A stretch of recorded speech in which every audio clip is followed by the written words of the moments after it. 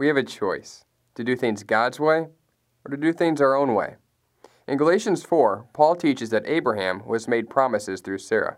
Yet Abraham decided to do things his own way through Hagar. Instead of following God and trusting in his way, he chose to go his own way. That is how Jerusalem was in the first century. Pharisees and Sadducees were doing things their own way instead of God's way, following their own ways instead of the Word of God.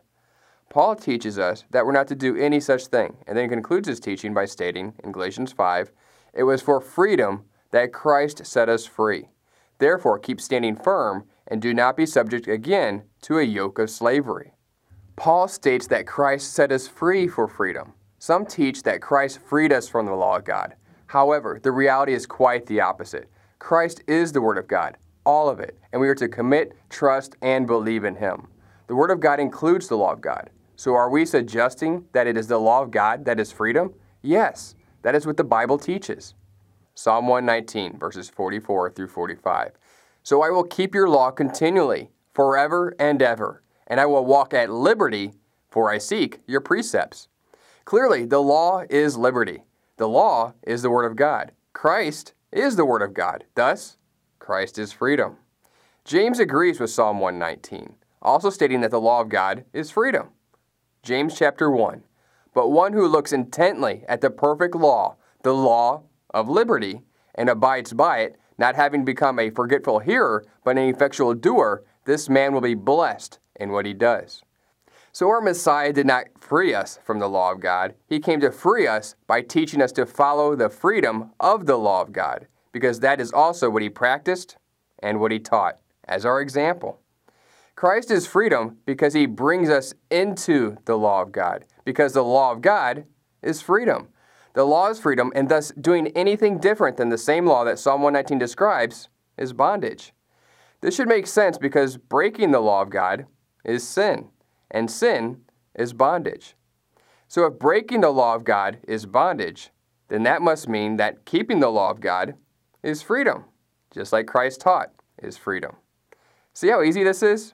So then why does Paul seemingly begin to teach against the law of God by teaching against circumcision? In verse 4, the answer becomes clear. "You have been severed from Christ, you who are seeking to be justified by law. You have fallen from grace." Paul is teaching against the Pharisee understanding of circumcision being part of the salvation process, something that Paul, as a Pharisee, also used to preach. If circumcision is being kept for salvation, then of course it negates grace and it becomes bondage instead of freedom. We are to obey the law of God as the way to live, not as a way to salvation. But that does not mean that we are not to obey the law of God at all. Remember, Christ is freedom because he taught and practiced the whole Word of God. The Bible says that the law of God is freedom. For those that believe that Christ came to free us from the law of God must not realize that the law of God is declared to be freedom. And certainly, our Messiah did not come to free us from freedom. How much sense would that make? Just a thought.